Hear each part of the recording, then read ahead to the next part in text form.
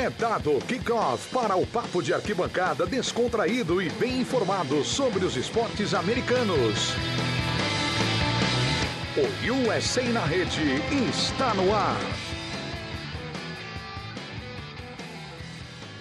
Olá, galera! Sejam bem-vindos a mais uma edição do USA na Rede, o podcast dos esportes americanos, programa número 125. Você já sabe que somos um podcast do portal The Playoffs, principal portal em referência de notícias, 24 horas por dia das 4 ligas americanas, e hoje um programa mais que especial. A gente dá um tempo nas nossas prévias de divisão da NFL, que voltam na segunda-feira à noite, porque excepcionalmente viemos falar da conquista do Toronto Raptors da NBA, merece isso e muito mais.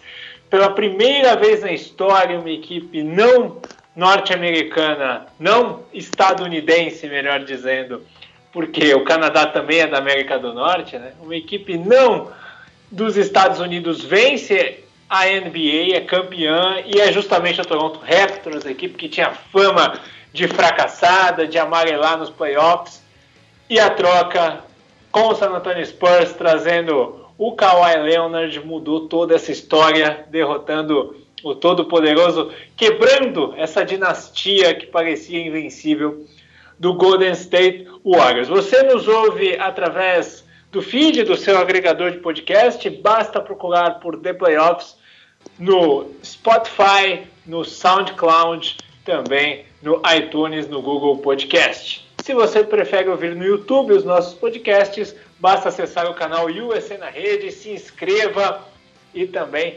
ajude a nossa família a crescer, compartilhe, você que gosta do nosso conteúdo. Antes da gente entrar no tema, só passando aqui a nossa programação, portanto, né? A gente vai ter o podcast de NFL com o preview de divisão na próxima segunda-feira à noite. A gente grava e já sobe para vocês com a AFC West, divisão do Kansas City Chiefs e companhia, certo? Na terça, o programa The Playoffs na WP vai voltar a falar de NBA, que você já está acostumado a ouvir todas as terças, ao vivo na Rádio Webputs e depois em podcast. E na quinta-feira faremos aqui um pós-draft. Na quinta noite, sexta de manhã, está no ar aqui um pós-draft para você, analisando a escolha da primeira rodada. Então, toda essa cobertura dos esportes americanos nos podcasts do portal The Playoffs. Feita a apresentação, trago ele, nosso especialista, nosso catedrático, Piero Fiorelli, feliz com o Toronto Raptors campeão, Piero? Fala, Miguel, tudo bem com você? Nossos ouvintes do USA na Rede. Acho muito bacana o título do Toronto Raptors, né? É um time que a gente acaba gostando da história, né? Porque consegue a ressurreição. Time que é fadado ao fracasso, que mesmo com a troca do Kawhi Leonard era alvo de desconfianças para a temporada regular, e conseguiu superar tudo isso em uma grande temporada, de uma forma heróica realmente. E mesmo com os desfalques, não dá para diminuir. Os desfalques, eu digo, do Golden State Warriors, não dá para diminuir o tamanho do título do Toronto Raptors. Realmente uma história espetacular. O Canadá merecia, Toronto merecia, Toronto Raptors merecia. Acho que é uma grande história. Então não tem como não estar feliz, né? Muita gente fazendo aquela brincadeira, né, do bem contra o mal nessa final. Eu não caracterizo o Warriors como mal, até porque eu não caracterizo ninguém como mal na liga. Mas o Warriors, ele era esse alvo, né? O time que tinha a dinastia, e dinastias normalmente incomodam as pessoas. Então era quase uma união geral das pessoas torcendo por Toronto, até por ser esse primo pobre, e chegou o Toronto Raptors lá e foi campeão. Então é assim, uma história muito bacana realmente, e foi uma grande final, né? 6 grandes jogos. Vamos deixar uma coisa clara aqui, eu não sei sua opinião sobre isso, mas me incomoda muito, eu vejo muitos comentaristas, muita gente na mídia, nas redes sociais, falando que o Golden State Warriors é uma panela, é um time que só está onde está porque trouxe várias estrelas. Eu não penso assim, sinceramente. Essa configuração até se dá um pouco nessa temporada com a chegada do Cousins, né? Que também é uma estrela, é um astro ali na posição. Mas se você for pegar, a maioria do time, a base desse time foi feita por draft. E o time foi campeão uma vez, pela primeira vez, nessa dinastia, sem a chegada do Kevin Durant. Se você for ver, a dupla Klay Thompson e Stephen Curry é da casa. Sim. Então, como isso é uma panela? Você revela 2 jogadores excelentes e forma uma panela. Então, se o Lakers, por exemplo, se o Ingram e o Lonzo Ball tivessem virado o Klay Thompson e o Kevin Durant, 2 estrelas fantásticas no começo das carreiras, e aí traz o LeBron uma panela, eu não acho. Sim. Seria um exemplo, por exemplo. Sim, sim. Eu acho exagero. De fato, e o Curry e o Klay Thompson são méritos do Warriors de desenvolvimento, né? Porque nenhum dos dois foram escolhas top 1, assim, não foi uma primeira escolha de draft, nem isso, né? Então também tem o mérito da franquia de conseguir desenvolver os seus jogadores. E você citou, né? O time foi campeão a primeira vez com eles, sendo as grandes estrelas. O Draymond Green foi uma escolha de segunda rodada, mais uma vez o mérito dos Warriors trabalhando bem no draft. Na temporada seguinte, em que o Warriors perdeu o título, que foi uma coisa espetacular, né? Tanto que no jogo 6 de ontem, uma lembrança que foi feita foi do jogo 5, daquela final Cleveland e Warriors. O Cleveland precisou ter LeBron e Irving fazendo mais de 40 pontos no jogo 5 para conseguir levar para o jogo 6. E aí no jogo 6 ganhou de novo, no jogo 7 aquela história. Então foi uma mágica muito grande pro Cavs ter virado aquela série. O normal teria sido o Warriors conquistado o bicampeonato sem o Durant lá dentro. A grande contratação daquele time foi o André Iguodala, né? Que chegou, foi... Que não é nenhum superastro, sim, né? Sim. Não é um superastro. Mas eu digo assim, foi o jogador da Free Agency que chegou para completar aquele elenco, né? Um cara experiente, bom defensor, que mudaria o espírito dentro do grupo. Enfim, foi uma contratação ótima, né? Isso não caracteriza uma panela nem nada disso. Então... Porque é interessante, para completar isso... o time fez a melhor campanha, a melhor temporada regular da história da NBA, o 73-9, sem o Durant. Com o Green, como você bem disse, segunda rodada, Klay Thompson e Curry. Como que você faz uma temporada histórica via draft, caracteriza uma panela? Eu não vejo sentido nisso. Uhum. Não, também tô contigo. Acho que o Warriors ele é o cenário do bom ambiente, né? Todo mundo quer jogar lá porque as estrelas não se preocupam tanto em arrumar confusão interna. Enquanto você vê todos os times aí tendo problemas internos, o Warriors não tem tanto. Tudo bem que essa temporada teve aquela treta do início da temporada entre o Durant e o Draymond Green. Em um jogo que o Draymond Green bateu pra dentro e a bola, talvez, na teoria, e deveria ter ido pra mão do Durant, eles se desentenderam, rolou um arranca-rabo ali pela imprensa. Mas a gente sente que dentro do vestiário as coisas foram contornadas e era um ambiente muito legal. E acho que você conseguir boas escolhas de draft, bons negócios na free agency e ainda, acima de tudo, construir um bom ambiente, pra mim, caracteriza mais méritos do que você tentar desmerecer esse cenário, né? Então, é mais um vice-campeonato que eu acho que o Warriors não tem nada pra se sentir inferiorizado. Muito pelo contrário, né? Até porque a gente falou no início da transmissão, né? Foi uma série muito problemática para os Warriors. Jogador titular se machucando, jogador se machucando durante a série, jogador reserva lesionado, enfim. Tava muito difícil pro Warriors conquistar esse título e mesmo assim vendeu muito caro. Então vamos falar desse jogo número 6, né? Toronto conseguiu a façanha de varrer Golden State na Oracle Arena, né? Impressionante, ganhou as 4 partidas que fez lá, isso é impensado, né? É surreal a gente pensar nisso. Quem imaginaria que alguém ia conseguir fazer isso e o Toronto Raptors fez. E a gente pensando, apesar de ter perdido em casa. E a gente pensando, Miguel, que o jogo 2, com a lesão do Klay Thompson, a lesão na coxa, né? Não essa lesão no joelho de agora, poderia ter ido para Toronto, 4-0, que seria uma varrida, era possível de ter acontecido. Era possível, porque ficou 3-1 e o jogo 2 o Raptors teve boas chances de vencer. E caso o Raptors tivesse varrido, seria algo problemático pro Warriors, mas o time teria Durant e Klay Thompson para a próxima temporada. Né?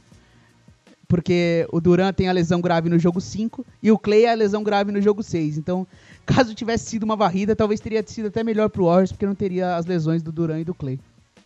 Mas os resquícios de uma varrida iam ali fazer um eco gigantesco, né? Mas vamos falar do futuro do Warriors daqui a pouco. Vamos falar do jogo agora.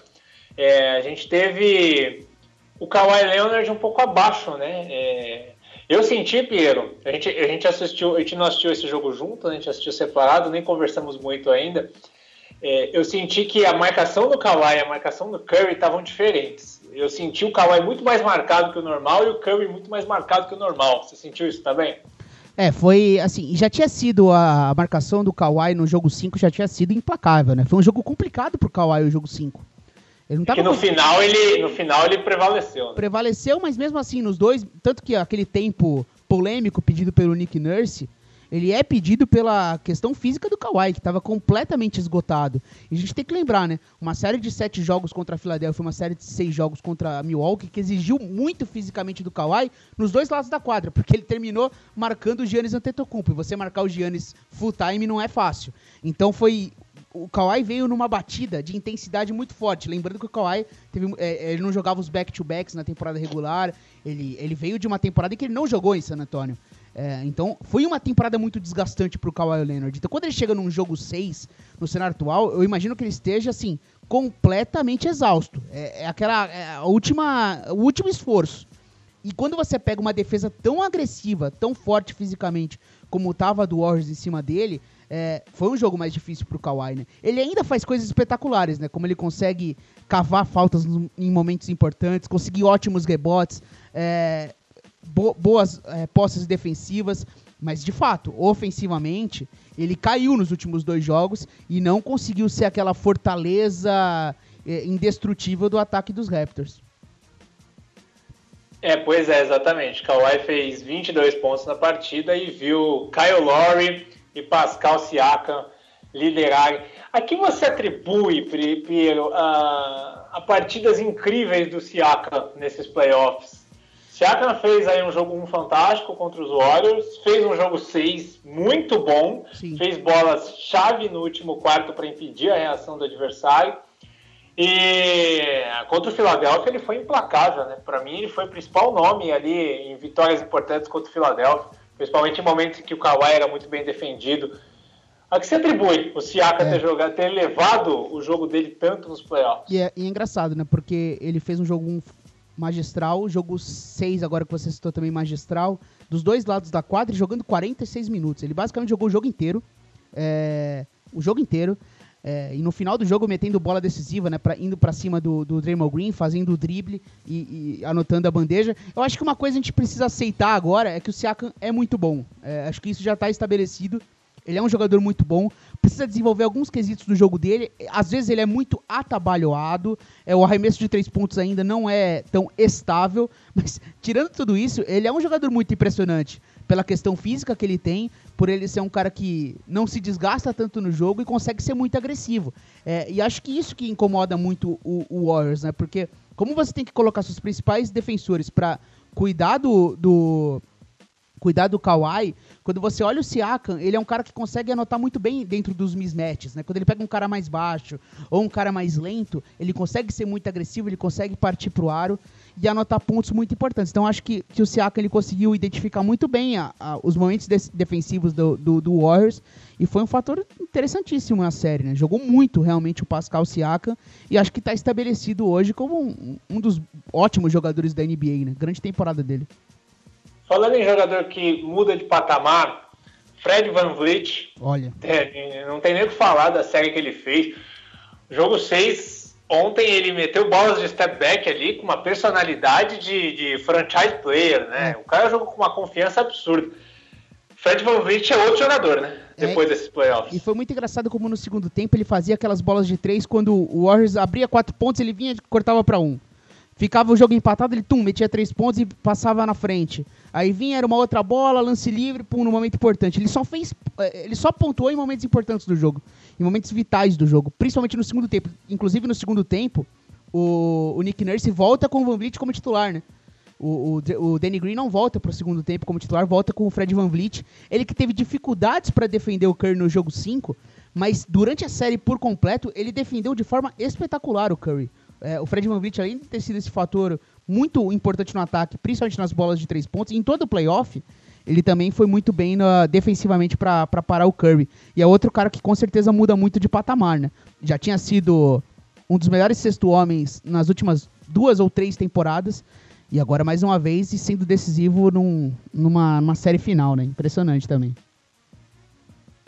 Pois é, o Toronto Raptors então com uma conquista incrível, primeira conquista do Serge Ibaka também, né, que é o segundo do quarteto do Oklahoma a ser campeão. Ele conseguiu ser campeão antes do Harden, antes do Westbrook, que é realmente algo impressionante.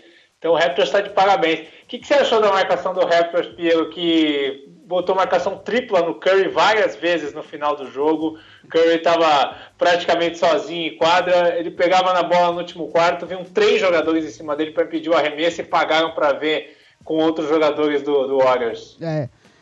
Não, foi uma espetacular a defesa dos Raptors durante toda a série, né? Como conseguiu neutralizar os movimentos do Curry.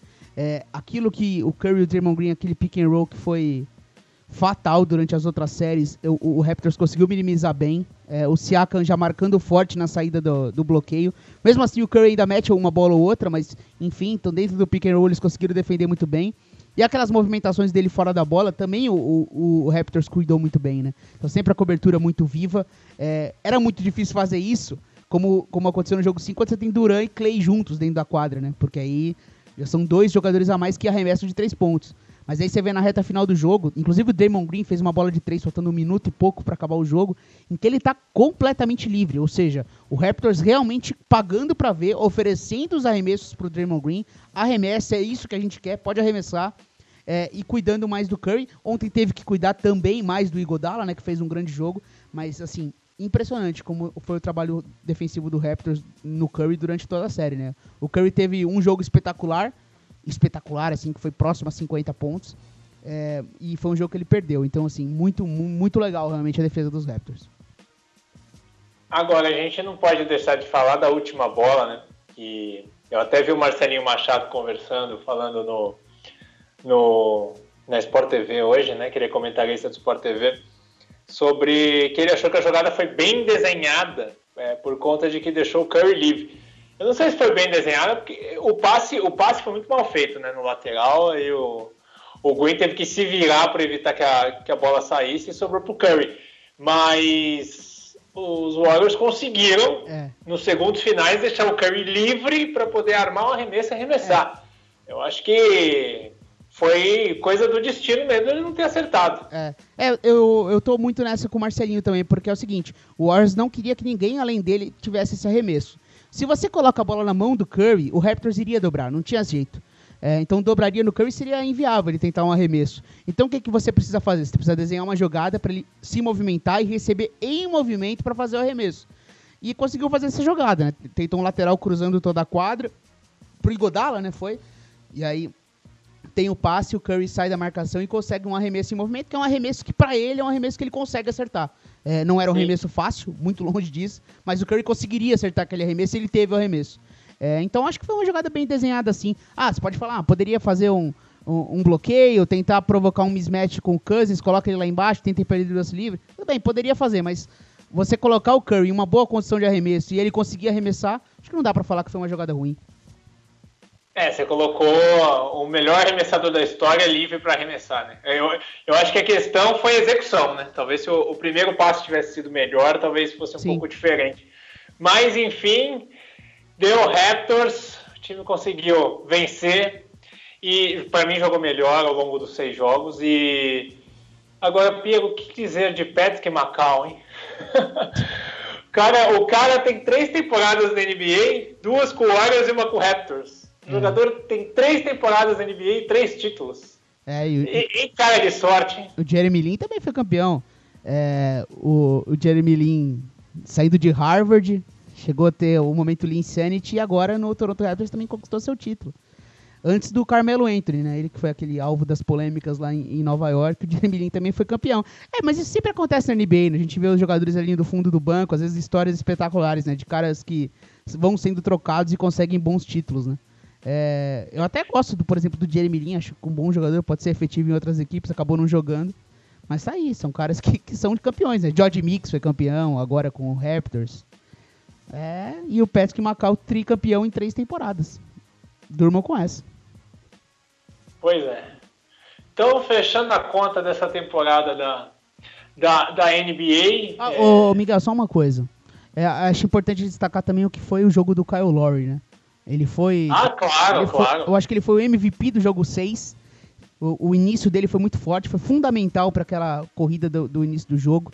Fez uma bola caindo para trás, num fadeaway impressionante nos minutos finais do jogo, que a bola bate no ar e entra.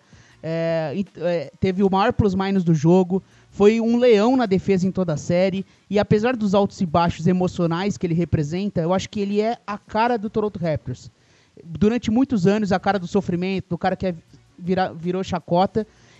Talvez sem merecer, porque ele é um cara all-star, um grande armador, e acho que é uma virada na carreira dele. Acho que a gente vai olhar pediu para ser trocado em outras oportunidades. Eu acho que a gente vai olhar pro Kyle Lowry agora de uma maneira um pouco diferente. Vários jogadores dos Raptors mudaram, né, a maneira da gente olhar para eles. E uma coisa assim, né, Pierre? Como será que tá a cabeça do DeRozan nesse momento, né? Puta que pariu. Você imagina? Porque o DeRozan liderou esse time. O DeMar DeRozan fez esse time virar uma potência do leste, a gente não pode esquecer disso. Ele liderou esse time, fez parte desse processo de amadurecimento da franquia, porque o Raptors ficou muitos anos aí a esmo, né? Era um time pequeno do leste, e com o DeRozan e o Lowry, o time evoluiu o patamar e começou a figurar ali, mando de quadra, chegou a liderar, conseguiu se tornar um grande da conferência, né? Antes de dar esse passo para o título. Só que pro DeRozan faltou ali um pouco de amadurecimento nos playoffs, que é o que o Kawhi já tinha e trouxe para a equipe. Né? Uma coisa que eu acho, não dá para saber porque só ele sabe, né?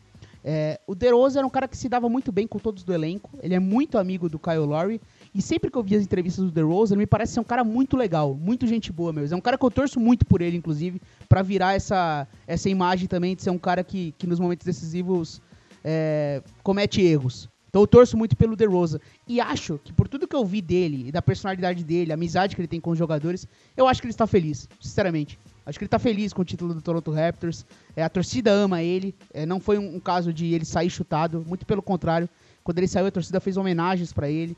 E por mais que ele tenha uma mágoa, de repente, do Masai Ujiri, da troca que foi realizada, eu acho que ele está feliz hoje.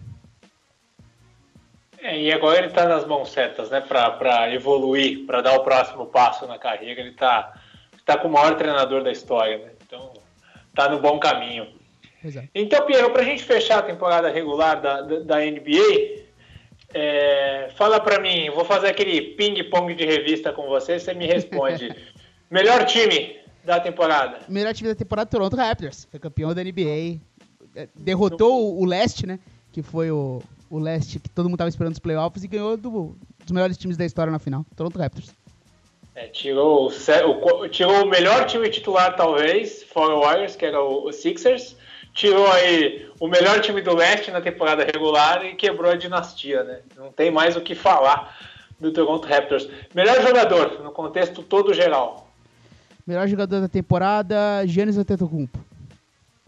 Giannis Antetokounmpo, que na final de conferência mostrou que precisa amadurecer também, né? Tem esse detalhe, mas no contexto geral fez uma temporada impressionante. Melhor treinador? Eu vou de Nick Nurse. Nick Nurse, acho que a gente merece falar um pouco dele. Foi muito bem nas estratégias, ousado, arrojado na série final.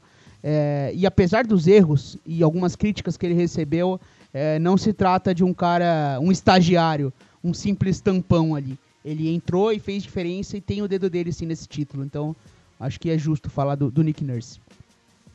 Qual time foi a maior decepção para você na temporada? Eu vou falar Oklahoma City Thunder.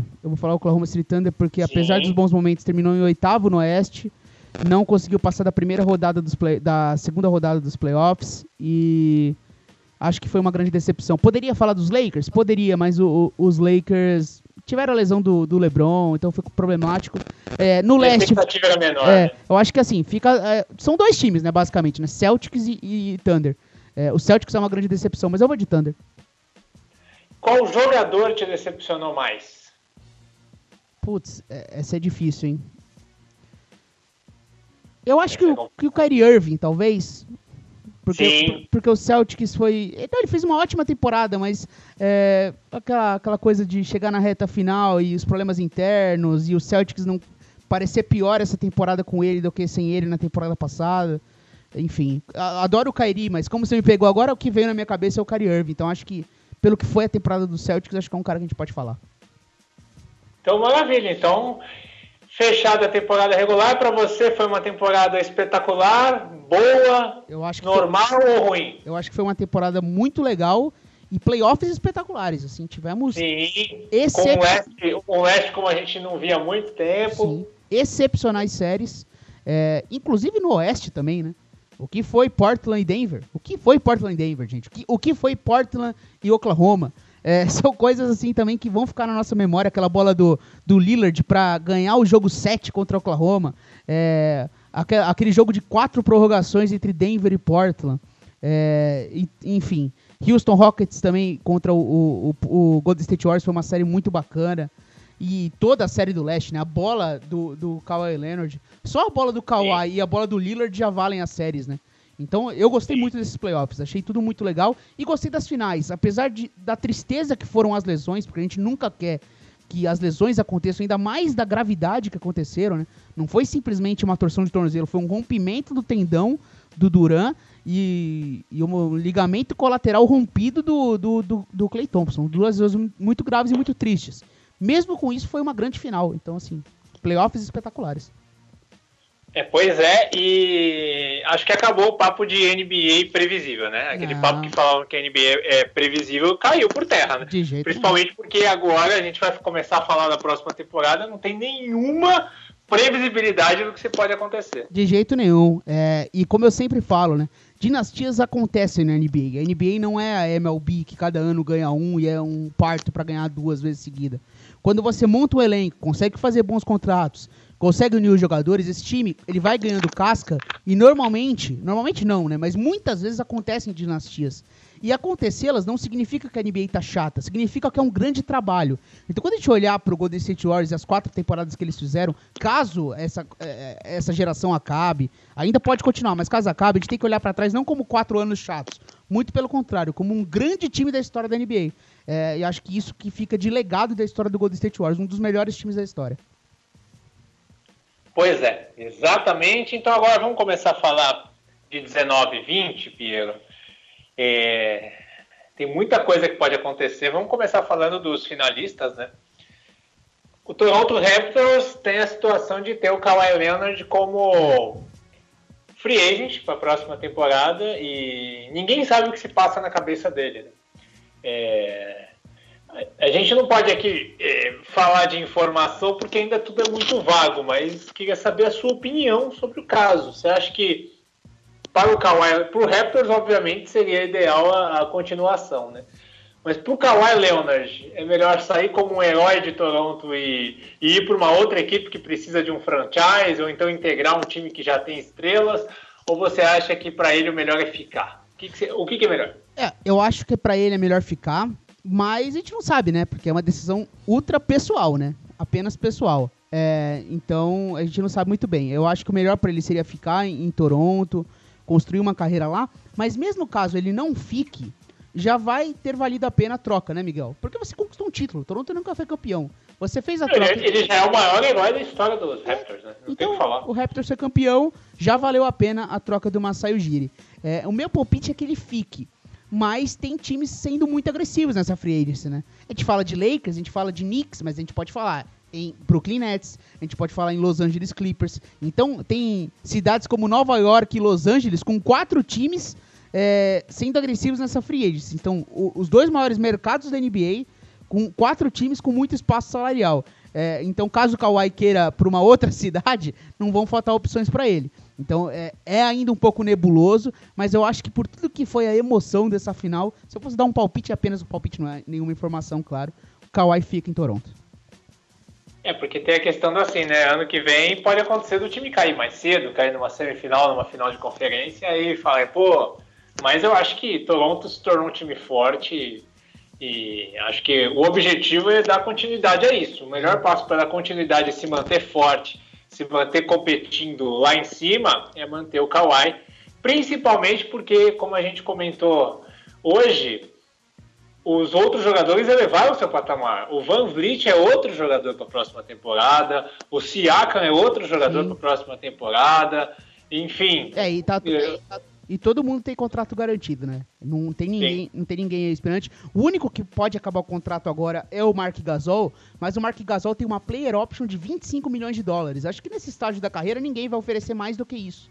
Então a tendência é que o Marc Gasol faça valer a sua player option de 25 milhões, o que deixaria o cap travado. E aí o único movimento que o Raptors poderia fazer é assinar a extensão com o Kawhi. Eu digo assim, de grandes contratações, né? Porque tem contrato de 33 milhões do Lowry, tem o contrato de 23 milhões do Ibaka para a próxima temporada. O Van Vliet já tem contrato garantido para o ano que vem. Então, assim, é basicamente o mesmo elenco e o Toronto vai trabalhar para renovar com o Kawhi. Sabe o que é engraçado? Se acontecer do Kawhi permanecer, essa free agent que parecia tão vasta de opções vai começar a ficar mais restrita, né? Sim. Porque você praticamente já não tem o Kevin Durant, né? Kevin Durant agora, Piero, você até comentou no programa do The Playoffs na terça que é muito complicado alguém acreditar nele e pagar um caminhão de dinheiro por um jogador que praticamente só vai jogar na outra temporada, 2021. Então é muito difícil você abrir mão. E o Warriors, como você bem disse, deram um contrato pro Durant porque botou ele nessa situação de risco. Sim. Tirou ele da próxima temporada porque forçou a participação dele.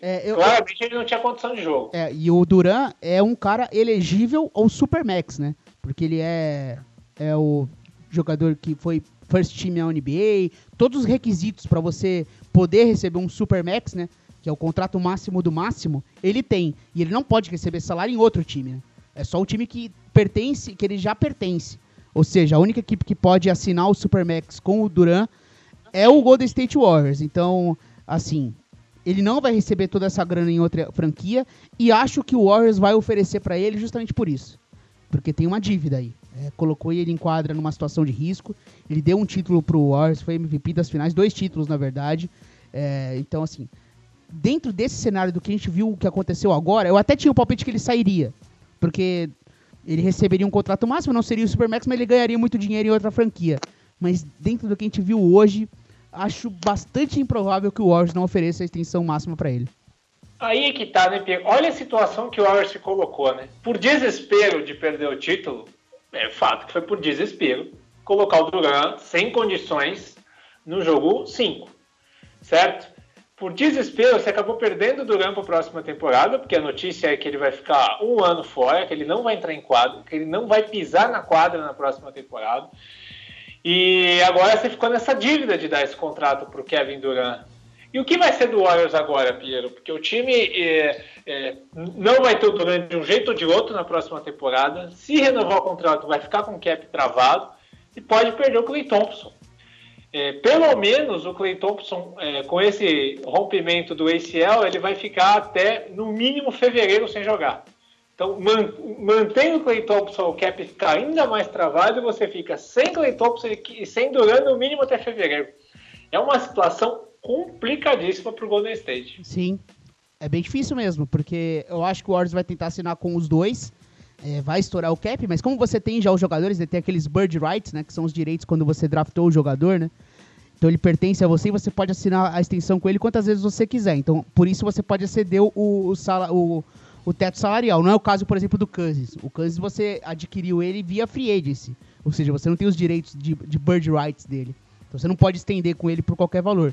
Se você não tem cap para fazer isso, você não pode estender com o Cousins. Com o Durant e com o Thompson, você pode, pagando as multas de exceder o cap, mas você pode. Só que se você estende com os dois, que é o que provavelmente o Warriors vai tentar fazer, não existe qualquer tipo de flexibilidade para assinar com mais ninguém relevante. É basicamente assinar contrato mínimo de veterano, o salário mínimo para completar o elenco. Então é um Warriors que vai ficar bastante desfalcado para a próxima temporada, caso assine com os dois, né? São 2 lesões muito graves que tiram um pouquinho da esperança deles na free agency, talvez, né? Então é realmente um caso complicado, né? Porque será que só com o Curry e Godala, só entre aspas, né? Curry, Godala e Green é o suficiente para colocar o Warriors nos playoffs?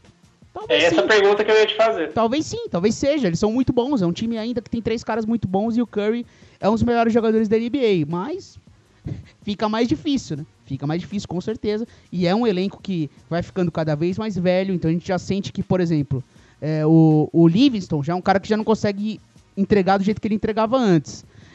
O banco de reservas é um banco bem menos profundo do que era antes. Então, assim, é uma situação complicada, sem dúvida.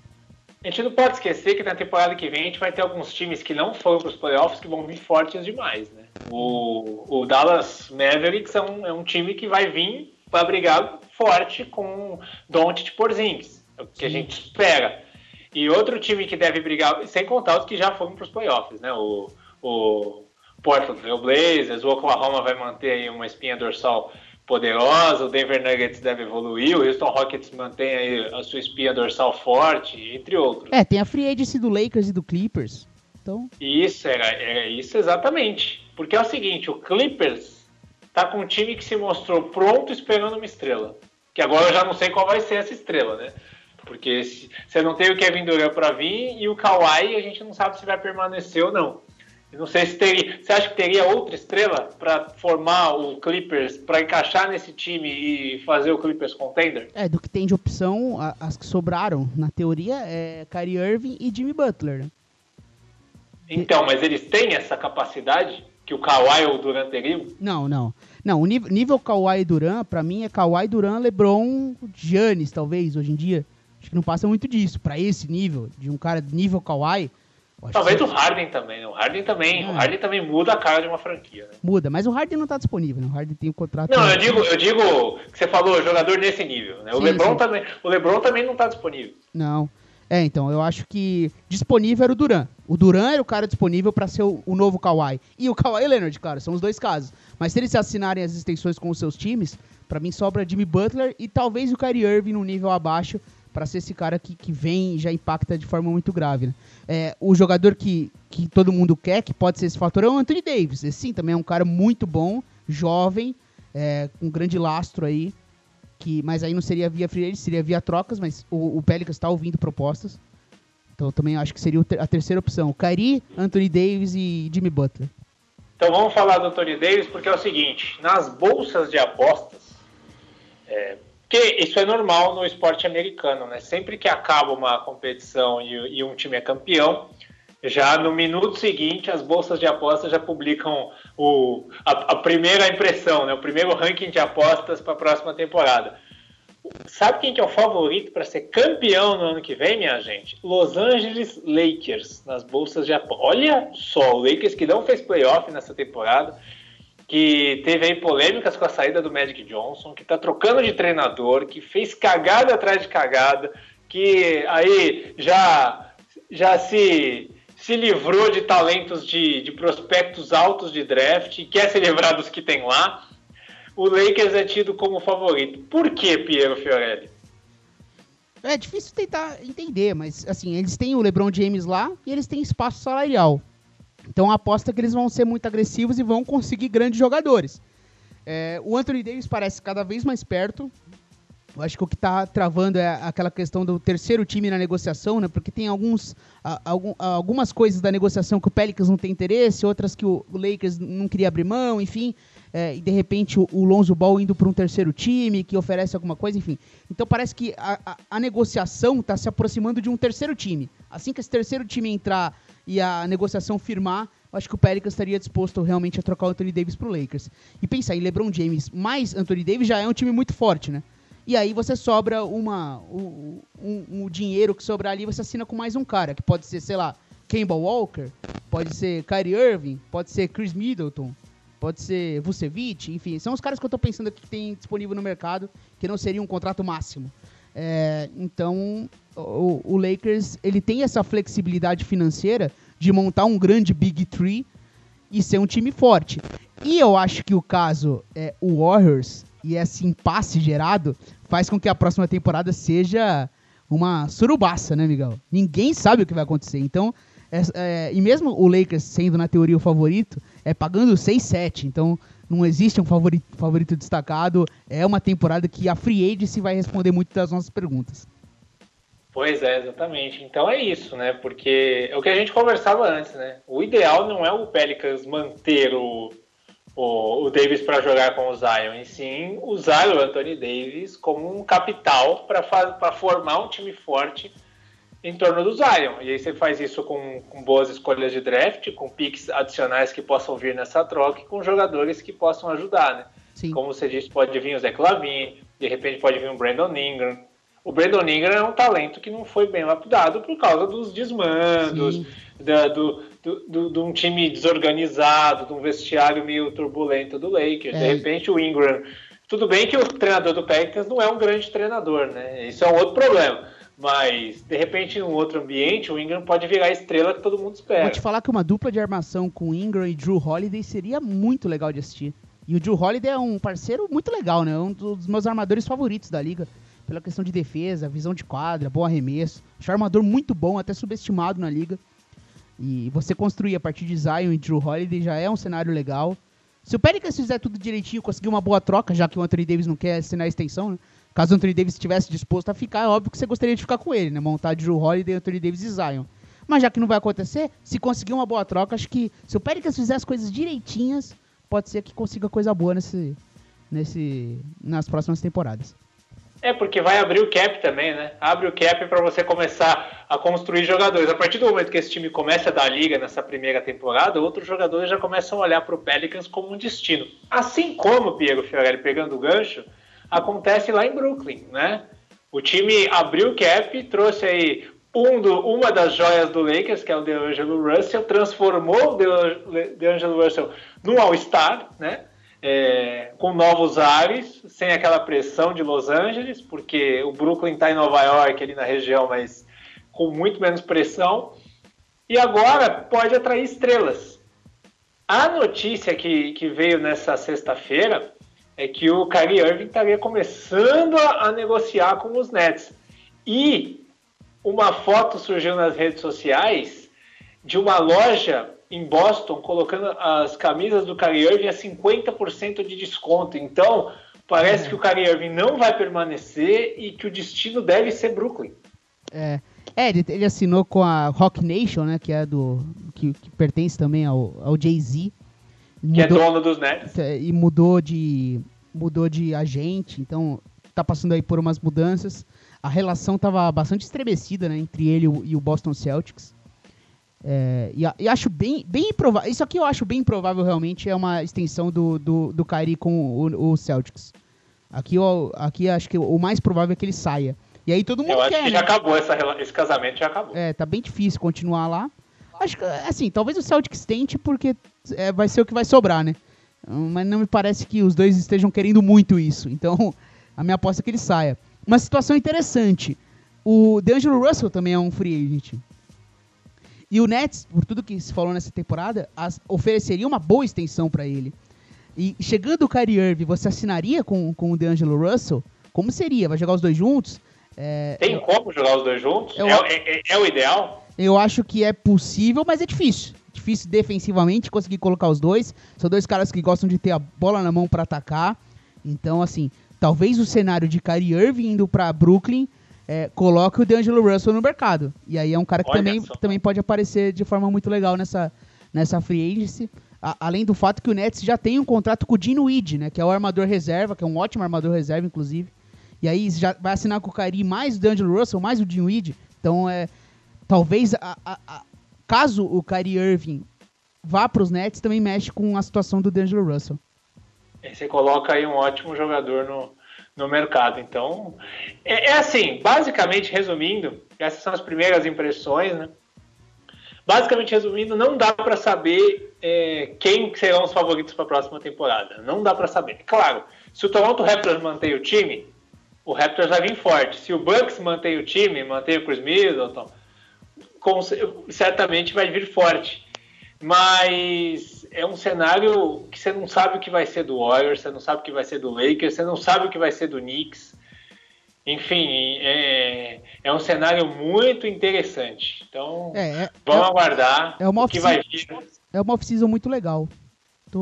Parece, pelo que falam também, o Mavericks vai tentar ser agressivo para juntar mais gente ali com o Doncic e com o Porzingis.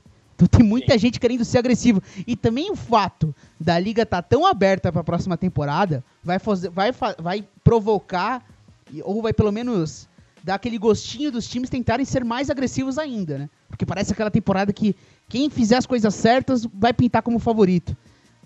Então, tô bem ansioso. Porque pode acontecer um cenário também do Golden State ficar sem Klay Thompson, sem Durant, manter todo mundo, ficar sem eles por lesão, fazer uma temporada muito abaixo, passar em 7º, 8º, e aí nos playoffs voltar o Klay Thompson, o time arrebentar e engatar para um título. Isso pode acontecer também, né? Pode.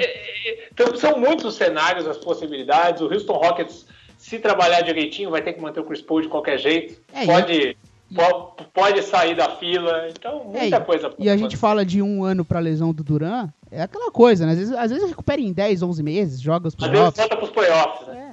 É assim. Já pensou? Já pensou de passa em 8º e volta com os 2 pros playoffs? Imagina o que seria isso? O provável é não jogar, mas a medicina hoje em dia, né? As coisas ficam ali, né? Então, vai saber. Um ano pode ser que seja meio de junho. Meio de maio. E ele volte. Então, os caminhos estão muito abertos e essa história começa a ser contada da próxima temporada a partir do draft. Portanto, na semana que vem estaremos aqui. E já tem a primeira grande pergunta dos times que a gente citou. O Knicks vai escolher alguém na pick 3? O Lakers vai escolher alguém na pick 4? Ou eles já vão trocar antes do draft? São coisas interessantes pra gente ver também. Pois é. Então, não perca o The Playoffs na terça-feira, ao vivo na Webputs, às 8 da noite, trazendo aí mais sobre esse fim de temporada da NBA, expectativa para o draft, as novidades, porque até terça-feira eu tenho certeza que teremos muitas novidades. E aí na quinta-feira acontece o draft, a gente deve gravar na sexta pela manhã, provavelmente para trazer para você aí a análise de toda a primeira rodada, as 30 escolhas do draft. Certo, Piero? Aquele abraço, valeu por mais um USA na Rede. Falou, Miguel. Grande abraço para você, todos os ouvintes do USA na Rede. É aquela coisa, né? Despedida da temporada regular. O bom é que não dá para ficar tanto na melancolia, porque já tem draft e a free agency já esquenta. Mas quando passar a free agency vai dar aquela tristeza no coração, mas vamos lembrar, né? Tem Mundial também esse ano de basquete. Então o basquete não para, a gente gosta disso aqui demais e ano que vem com certeza a gente vai mais uma vez estar junto com o nosso ouvinte para falar da NBA, essa coisa que a gente ama tanto. E a próxima temporada promete muito, como essa foi, né? Foi muito legal realmente, parabéns aos Raptors, parabéns também aos Warriors, foi muito legal. Abração, Miguel.